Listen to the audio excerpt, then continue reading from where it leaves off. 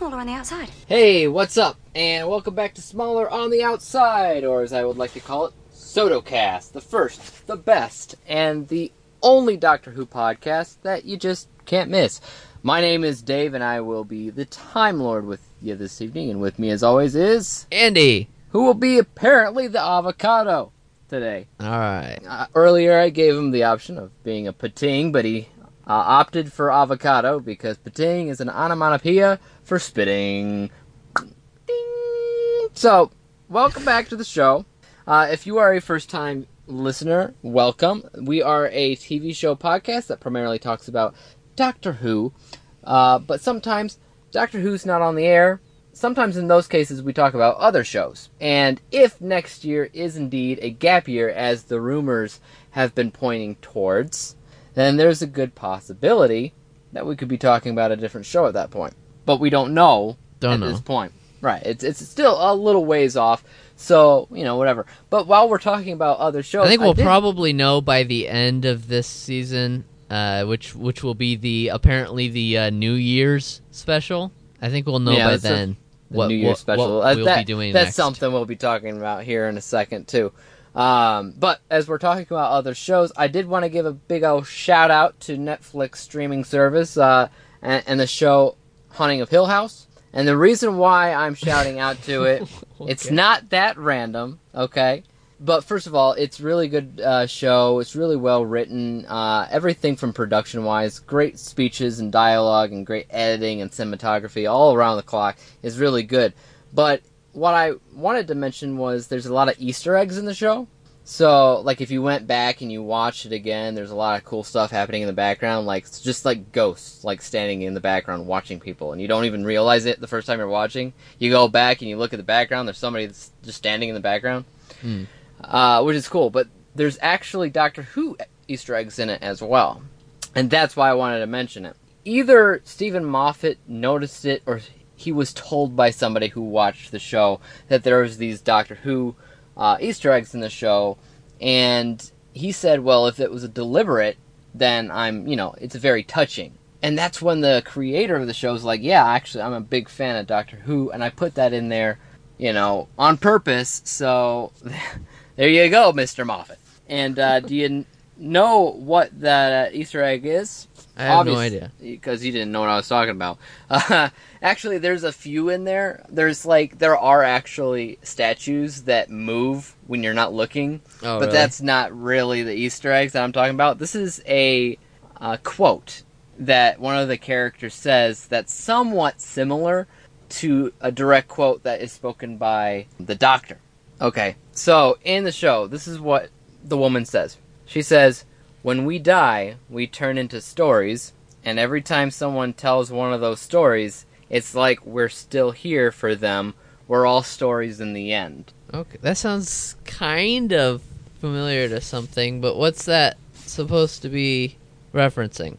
Matt Smith, version of the Doctor in 2010, said, "I'll be a story in your head, but that's okay. We're all stories in the end. Just make it a good one." Okay.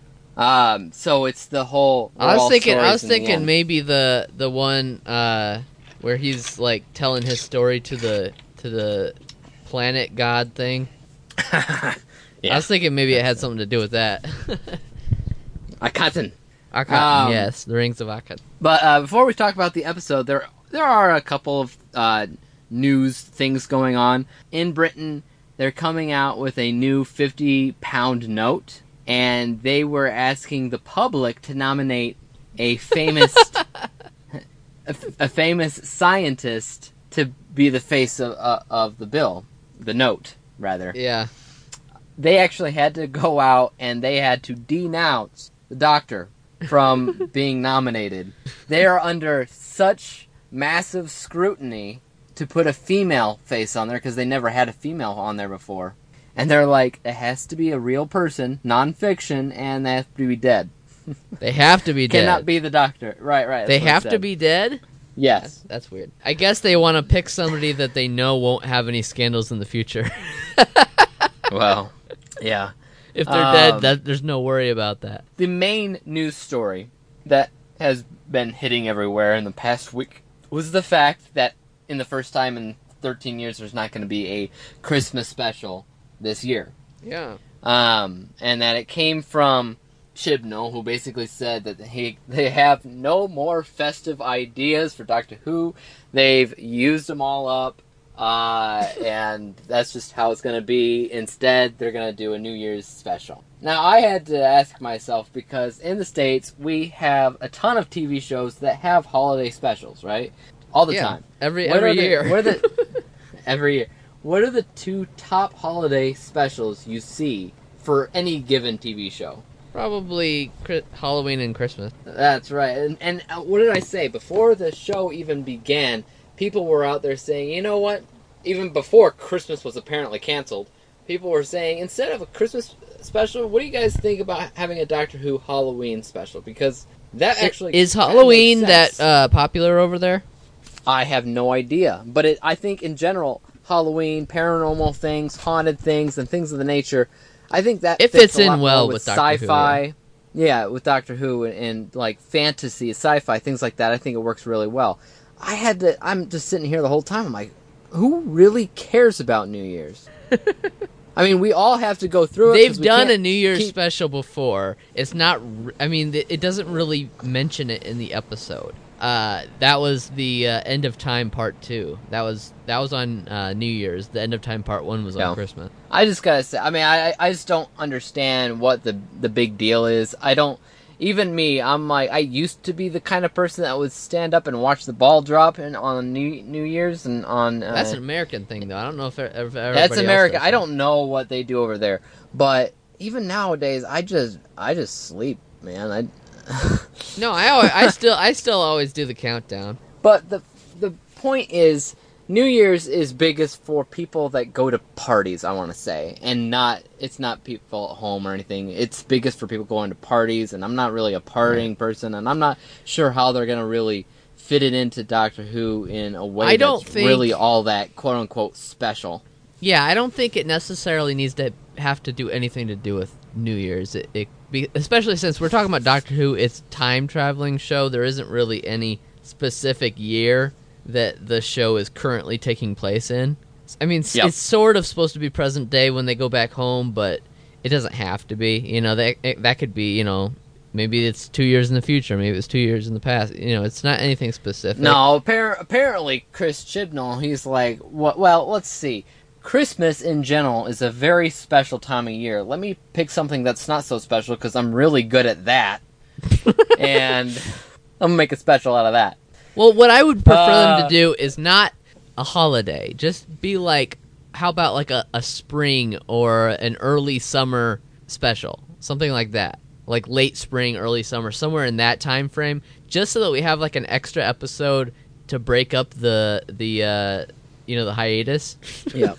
Having it right after the end of the season doesn't really make a huge difference. It just makes it makes it an 11-episode season instead of 10, which you originally thought it was going to be, basically. Right. But, you know, the original, when this series started, it was 13 episodes plus a Christmas special. And then it cut down to 12 episodes plus a Christmas special. Now it's 10. So I think because of such a long hiatus, especially next year that might be the case, do the special, instead of focusing on any specific holiday or anything, just make it a nice one-off special that happens sort of in the middle of the hiatus, you know?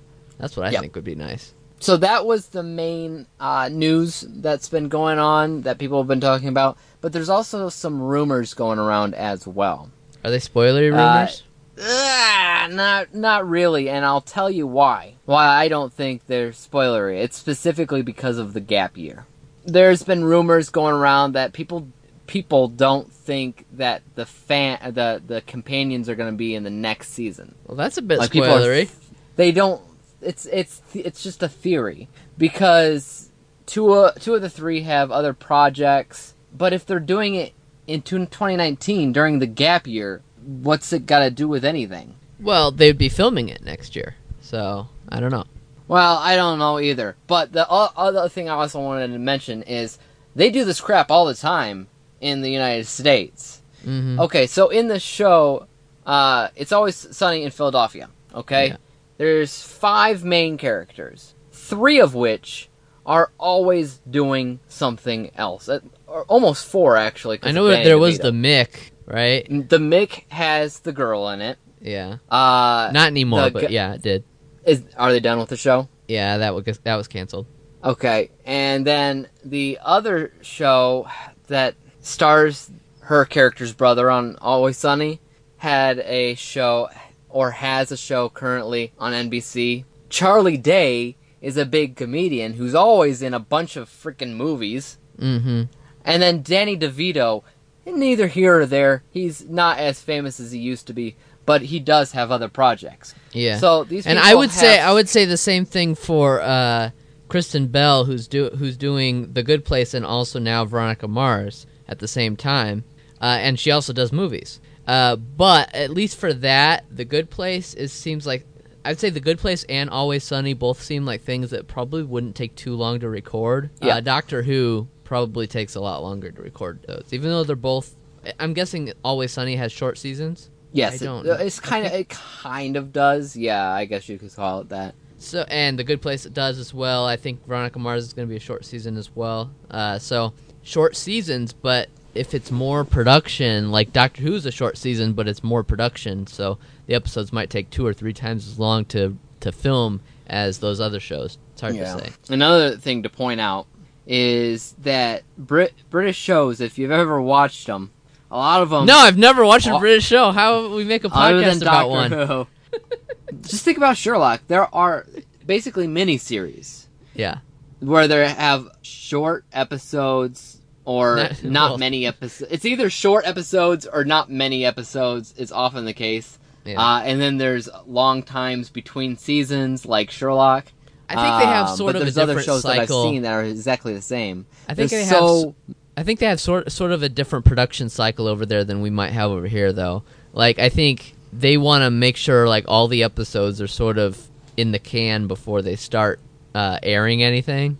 And probably a lot of the episodes are completely finished before even the first episode starts airing. Whereas in America, they might have 1 or 2 episodes completely finished by the time the first episode starts, but the rest of them are actively either filming or in post-production. And I don't think they like to do that in the UK. So it's a little bit different over there, I think. Yeah. So I don't know. I mean, you can theorize all you want, but there are a lot of miniseries on that network that probably don't take much time to make. So one of the actors is doing a show, and one of the actors is doing like theater. Right. And theater not only casts different people all the freaking time, but you prepare a lot, and then you do a show like once a day, and then typically like what, 4 days a week. Something like that. 4 days a week, like one time a day, and then the shows themselves, I don't know, a couple hours, 3 tops, I don't know. Think about it. Do they actually have time to actually do both? I mean, if you think about it, and if they really wanted to do it, they could do it, I think. Mm-hmm. So it's definitely people theorizing. It's what we do all the time when we see people being hired into different TV shows. It's like, well, they're going to get killed off, and then, or whatever. We say it all the time, but that's not always the case. Right, it's not always the case, but it can be a little bit, I think it can be a little bit spoilery to think about, because sometimes it is the case. That's why people theorize, but I think it used to be more the case a few years back when people had problems with schedules. And they've gotten a lot better at organizing throughout the years and scheduling and making sure that people are happy with everything. I mean, I don't know. Okay. Because introducing these characters, I know that they're just companions, but I can't really see them just being utilized for one season. Especially because there's 3 of them, which means they all have room to grow. And there's a lot more to see from them than just whatever is seen in one season. It's tough to say. I would probably agree with that to an extent. I think they might not all stay.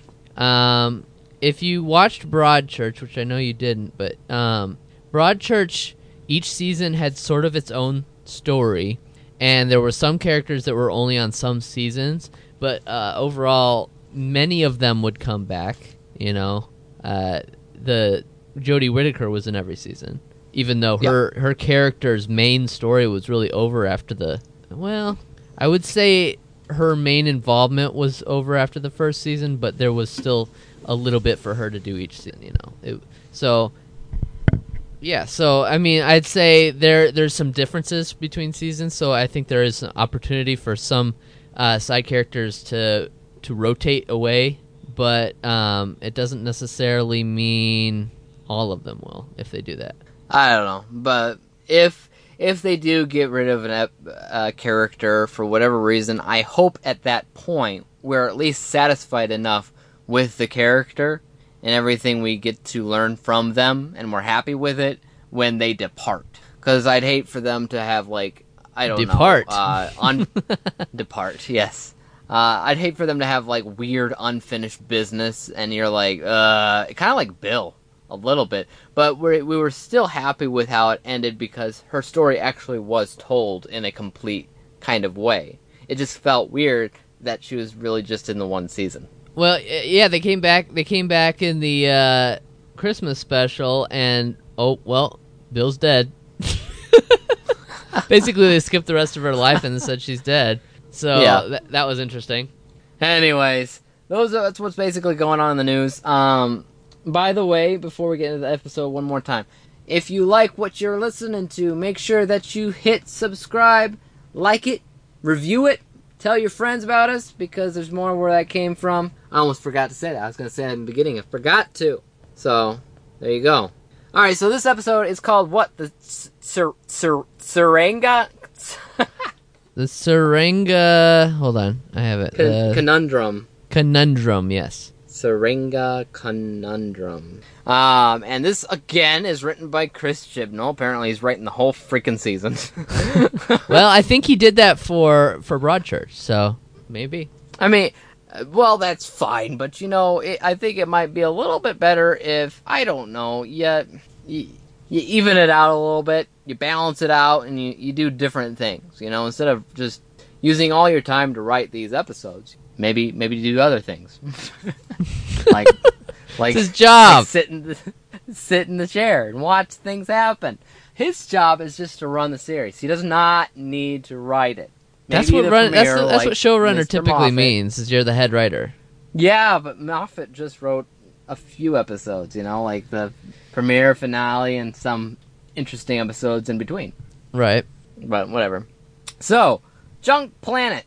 This reminded me of Thor, actually. Thor? Yeah. Ragnarok? The whole planet's... Yeah, Ragnarok. The whole planet's full of just trash and junk. And remind me, because I don't know what they're looking for. This, I don't recall. But this opening, by the way, I think there was some potential for what they could have done with the villain here, and they didn't.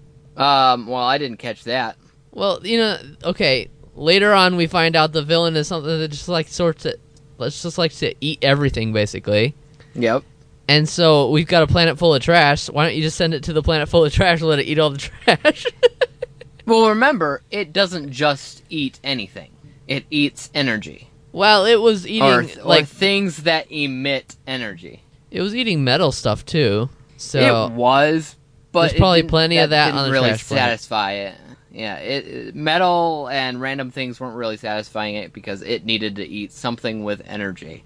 So, I don't know. So okay, there's they're looking for something. Don't really know what it is. Couldn't tell you. But they find some kind of mine that goes off. What kind of mine was this? A sonic mine. Of course, because everything has to be sonic. It's sonic, of course.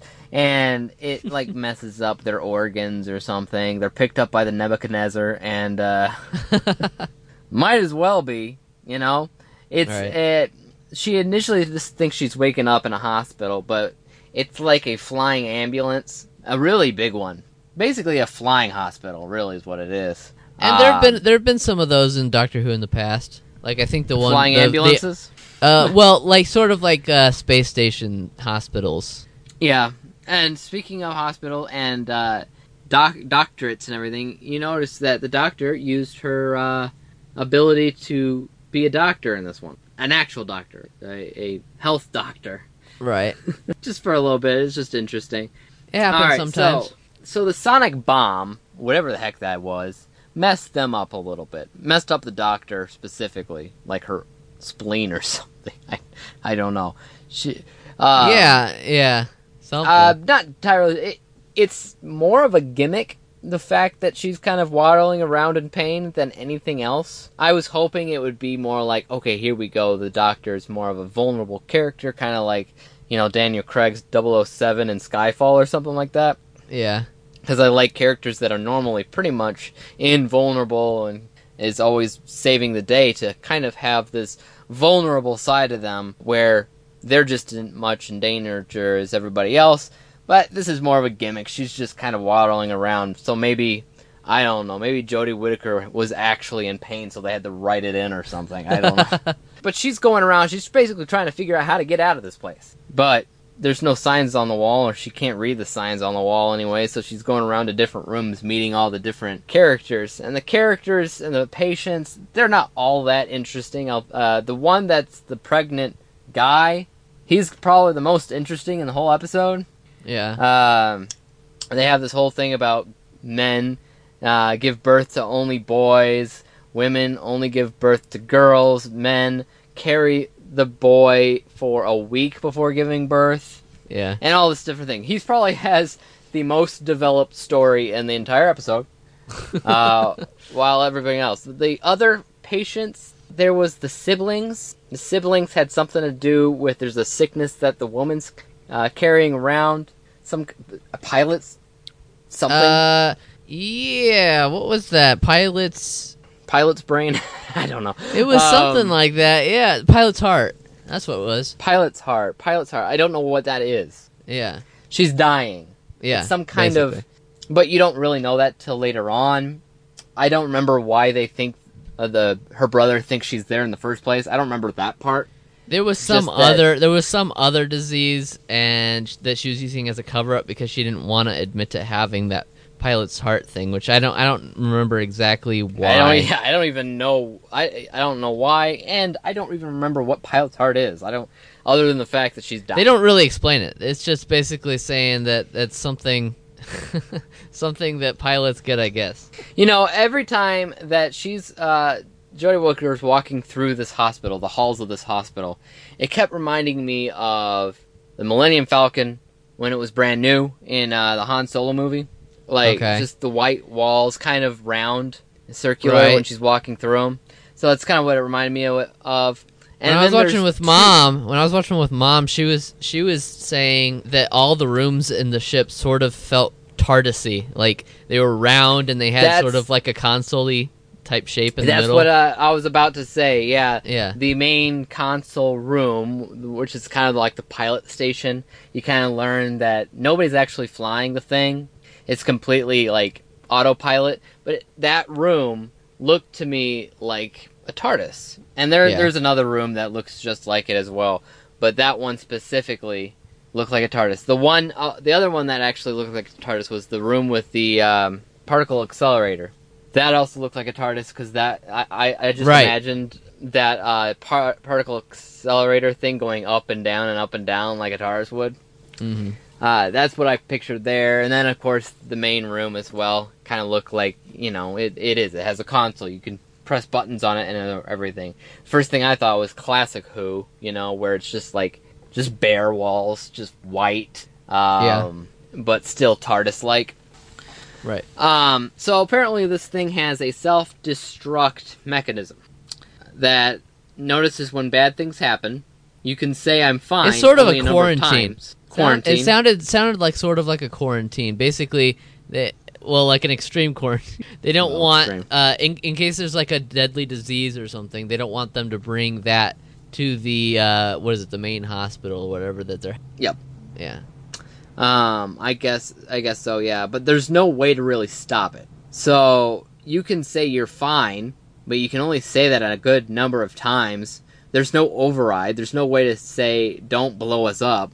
Because regardless, you're watching it and you're like, at some point, they're gonna have to like either blow up or do some kind of MacGyver trick to stop it from blowing up a couple seconds before Right. before it happens, because that was a big part in the very beginning of the episode throughout. It's either you're gonna either hit the button to self-destruct or they're going to on whatever side they're watching you on. Mm-hmm. So that's what's going on, and that's when they're attacked by Stitch from Lilo and Stitch, The Pating. otherwise known as Pating, the Tasmanian Devil, the little baby cannibal creatures that you find in Galaxy Quest. Oh, yeah.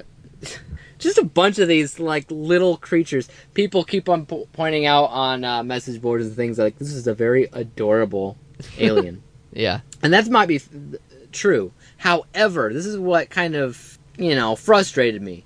It was very much clearly an adorable alien that just, as a contrast, was also very violent. What frustrated me was they don't ever once in the show talk about how adorable it is. Probably because it was it's causing adorable. havoc. They didn't really think about it that way. But yeah, it should have been. It should have been something more like a. It should have been a joke. Yeah.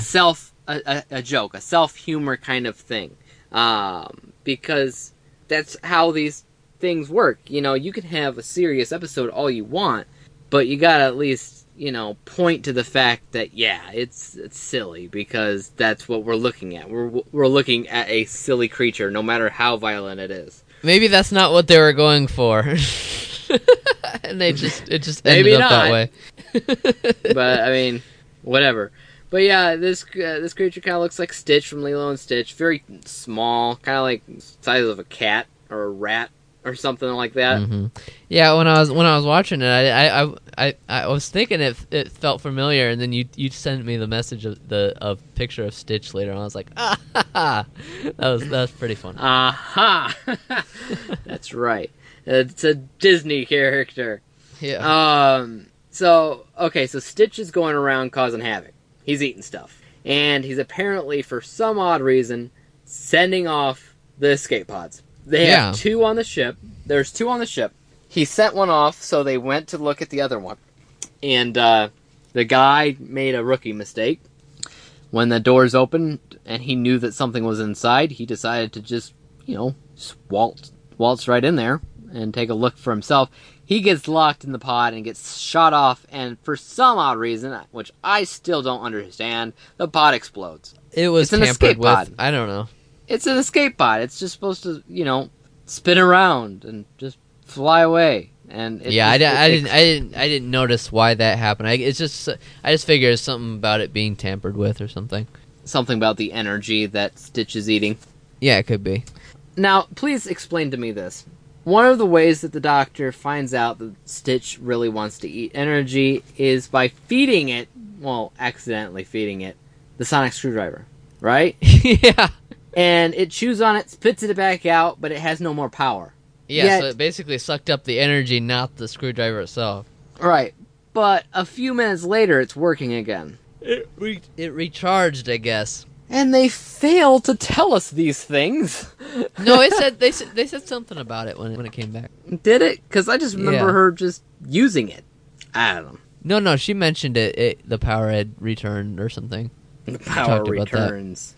So they find out what the thing's called, a pating. For some reason, the TARDIS is not working because we can't hear what the pating is saying. If the pating is saying anything, well, they're not within range of the. Remember, they left the TARDIS on the trash planet, which, by the way, is never resolved in the episode. No, it's not.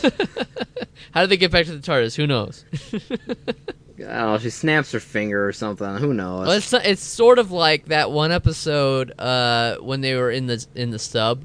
At the end, they're gonna have to go to the South Pole or something to find the TARDIS. Yep. And we never see it happen. We just know it happened. I kind of would like that if when they end up stranded like that, where the TARDIS is not within reach, have an episode of them getting back to it somehow, And I guess they sort of did that already with the second episode, sort of like that. But I want it to be more like survival, Survival, exploration and survival, That's something right. different. I don't know.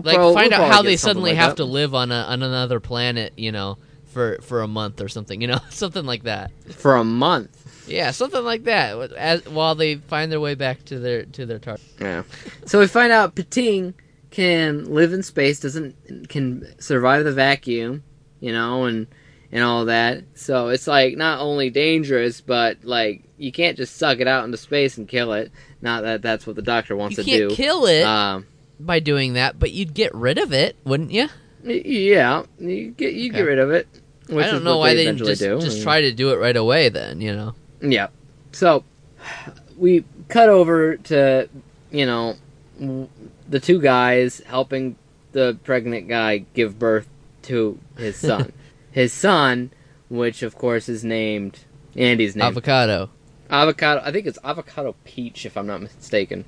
Was it really?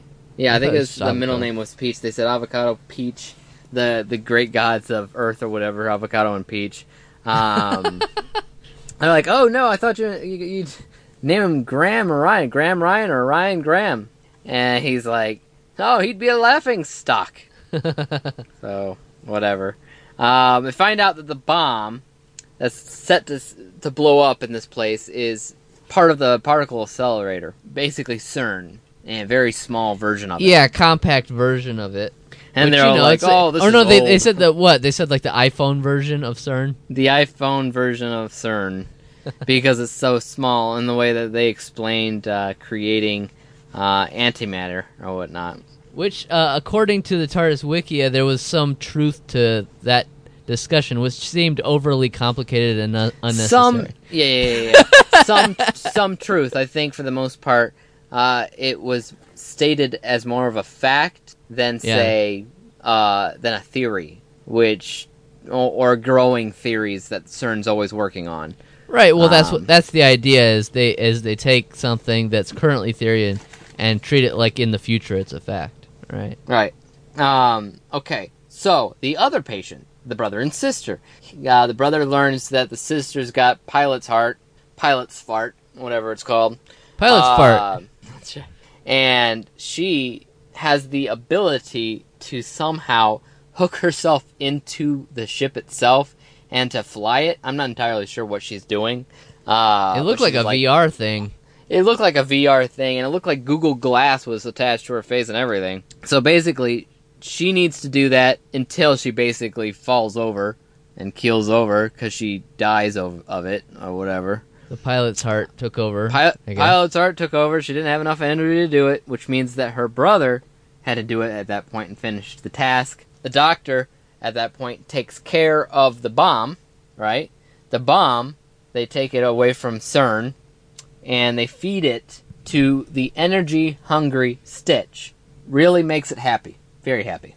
And then they suck it into outer space. And it's okay, because it doesn't die in outer space. It just lands and is somebody else's problem after that point. Right. Which is basically how it is, It's they didn't. It'll show up again somewhere, but it won't be their problem. That's right. Doesn't need the Doctor Basically, anymore. they're indestructible. I guess they said the bomb will sort of keep it full for a while, and then it'll eventually though it'll be hungry again. It's just not their problem. So yeah. I don't know. Kind of forgot to mention there was an android character in the episode. The pilot's drone or whatever they called it. Pilot's drone, and it's very interesting because just the fact that they had that android there, and then the alien threat aboard the ship. There was no way I couldn't help but think alien and aliens with the yeah. Because there's always an android in it. There's always the threat of the alien in a confined space area. Right. So very similar to that. Similar idea, yeah. But anyways, that's actually basically how the episode ends. The guy gives birth. Basically it. I don't remember anything else specifically happening that was important. No, I think that's pretty much it. Yep. That's Yeah, it. I think that's basically how the episode goes. Like I said, it would have been nice to have some kind of closure on how they got back to the TARDIS. They kind of skipped that. Maybe it was a deleted scene. Well, they kind of skipped how they got to the trash planet and what they were looking for too. It's like, I mean, it's kind of like an in between, kind of a filler episode.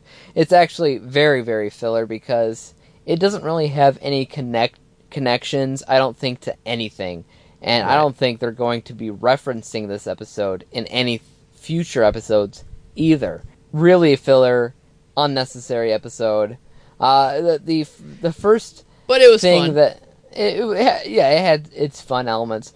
I actually, after I saw the episode, first thing that I saw was a YouTube notification.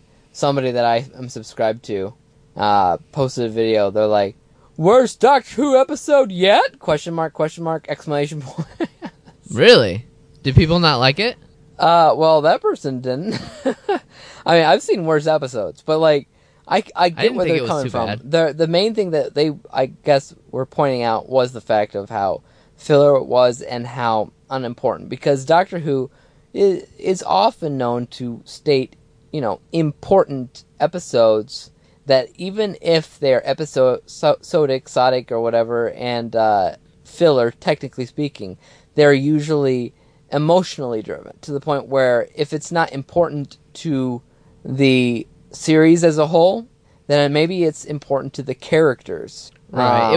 I think there was some of that with the side characters, the new people that were on the hospital, but not for our main characters, not really. Not our main characters. Our main characters didn't really do anything.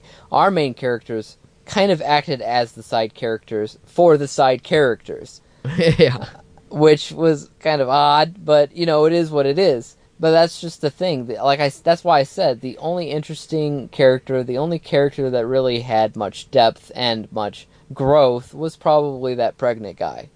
And that's probably just about it. The brother and sister, they were fine, but because they didn't really explain too much about whatever affliction the woman had, it doesn't settle in. It took too much time explaining the anti-gravity stuff, or the antimatter, or whatever that's it was. Right. That was half the episode right there, just explaining that. But other than that, what do you think of the episode?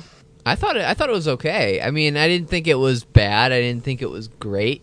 But I liked the enemy, I thought that was fun. I would have liked the enemy more, like I said, if they wrote the dialogue or the actions towards it differently. If they made those jokes where it's adorable but scary or whatever. Yeah, made it a little bit more tongue-in-cheek of an episode. Yeah, if they did that, I would have liked it a lot better than I did at this point. Because at this point, I think it might be the weakest episode of the season. Just the season. But not by much. Not by much, because I like the premiere more because it was more tongue-in-cheek. Remember Tim Shaw? And they have that banter. Yeah. They have the banter back and forth. Tim Shaw. Tim Shaw. Yes, Tim Shaw. That was funny, and that worked very well for what you expect. It has that banter. It has that goofiness, but it's also serious. So that was pretty good. I'd say it's maybe on par with the second episode. Yeah. Ghost Monument, I'd say, is probably my least favorite so far. I would probably put this episode in with Ghost Monument. Though a lot of people, it's already it's already this meme, a GIF that people use a lot that I've seen online is Jodie Whittaker's Doctor saying, "My beautiful Ghost Monument." Yeah. Talking about the TARDIS. Okay, so another thing I've noticed in this episode was the second time the Doctor said, "Let's get shift done." Yeah. Shift done or shift on? I think it's done. Do you have captions? I don't. No. I'd have to check but the first time she said I thought it was, "Let's get shift done." Yeah. And I think she said the exact same thing here. So is this her one-liner? Because you can't really say brilliant. I don't know about that. You can't really say brilliant because that's such an average word. But "let's get shift done" is so specific. Well, Google says "let's get shift on." I don't know. It's just That's what Google says. whether it's done or on, it doesn't make sense to me, but it is also very specific. Shift is, they say that instead of move usually. So let's get the move on. Let's get your move on, that sort of thing. Let's get moving. Let's get basically. moving. Yeah. I guess I'm just more on the lost in translation side of things, where it's like, what are you talking about? See, these sort of things, I never noticed them because I've seen so much British TV that I'm just sort of used to their lingo now. I don't even notice that kind of stuff. Yeah, but because it's so specific, and I've never really heard anybody say that word specifically, it does stand out to me, and if it's possible that they could use this as some kind of catchphrase. You were saying that about brilliant, but what about fantastic? Fantastic is a very normal word, but at the same time, the way that he said it every time was so specific, was so Christopher Eccleston, Yeah. Jodie Whittaker saying brilliant, is just kind of normal. It's nothing that really stands out. You just notice the fact that she said it a couple times. But brilliant really is a very normal thing to say, even more so than fantastic as far as British people are concerned, right? Brilliant is more What of a would you British... say is Capaldi's catchphrase? Shut up. Shut up. Okay. Yeah. People... He didn't do people that had- much after the first season. I think it was mostly the first season. He did a little bit later, but it was more of the first season sort of thing. People had some trouble trying to figure out his catchphrase because it wasn't so specific. But whenever people ask what his catchphrase is, shut up usually pops up. Like, people often pop up and say it's probably shut up. I don't know if they all have one. So I don't know if she needs to have one. No, she doesn't need to have one, but I think it helps, honestly, when it comes down to a season that's Being not memorable. really super memorable. You gotta focus on the characters, and if you focus on the characters, then you need to have interesting things, and that's not just for her. The companions need stuff too. They have stuff, and I've been hoping that they've been able to develop those things that we mentioned in the first episode, but they really haven't at all. Mm-hmm. They have just been very basic, general companions doing companions things, and they haven't developed the fact that Graham has cancer or had cancer. They haven't developed the whole coordination thing with Ryan. Maybe the TARDIS will either increase his cancer or maybe make it so that he's even better than usual. I don't know. Yeah, he'll be the new Bad Wolf. People actually love Graham the most, I think, for the most part. Really? I see people all the time saying that he's doing a remarkably very well done job and everything. I like how he says Doc. That's actually That's actually one of the articles that I just didn't read when we were talking about the news earlier. There's actually an article written about what's it mean. What's it mean that Bradley Walsh just calls the Doctor Doc? Is there some kind of hidden meaning there? What does that mean? It's just interesting. People are crazy. It's just interesting that he does call the Doctor Doc, and the reason why that article is there is because no one had really called the Doctor Doc before. From what? Yeah, it's just making him stand out. That's all. Yeah, it's like Bugs Bunny. What's up, Doc? What's up, Doc? As long as Jodie Whittaker's just standing there eating her carrot, she doesn't correct him, so it's fine. She's cool with it. She's cool. She had her red shirt on throughout this episode. Didn't change this time. The purple one. It's red. Yeah, she starts with the purple one. Let me just check throughout. Was it purple? You mean on the trash planet? It's hard to see because the lighting is weird. I thought it was always it's purple. Red. It's purple throughout. Unless it's the weird lighting. It could be the weird lighting making it look purple. But I think it's purple. When you say purple, do you mean the dark? Yeah, it looks dark. Well, yeah, it looks. Throughout the episode, I remember her wearing the red shirt. Unless you need it's to very... calibrate your screen better. No. You're talking about my phone that has a pretty good screen on it. I'll send you a little quick picture, and you'll see. That's purple, right? That's red. What? I mean, it's... Okay, when you say purple and I asked if it was dark, that's like the light purple, kind of maroon red shirt that she wears. No, I've seen a redder shirt than that. More like what Yaz is wearing in that picture. I've seen one like that. Her normal shirt, the one she was, presented as the new Doctor wearing the costume, is dark blue, like the color of space. That's the normal one. That's what I thought when you were saying purple. Well, it could be a blue shirt with weird lighting, because I've noticed that the lighting around the episode is a little different than usual. I noticed her walking through shadows before, where it kind of got dark and everything, but I'm pretty sure the picture you sent me is what I keep on referring to as the red shirt. But I don't know. I thought I've seen. If you're talking about purple, then you're saying that she has at least 3 shirts at this point. Yeah, that's what I'm thinking. I don't know. I don't know. It's weird. It's unless it's some kind of magical shirt that under specific lighting looks different. Yeah, maybe it's like UV painted. Yeah. It's a very interesting shirt she's got there. It's interesting. Yeah. See if she wears a green shirt next time. I don't know.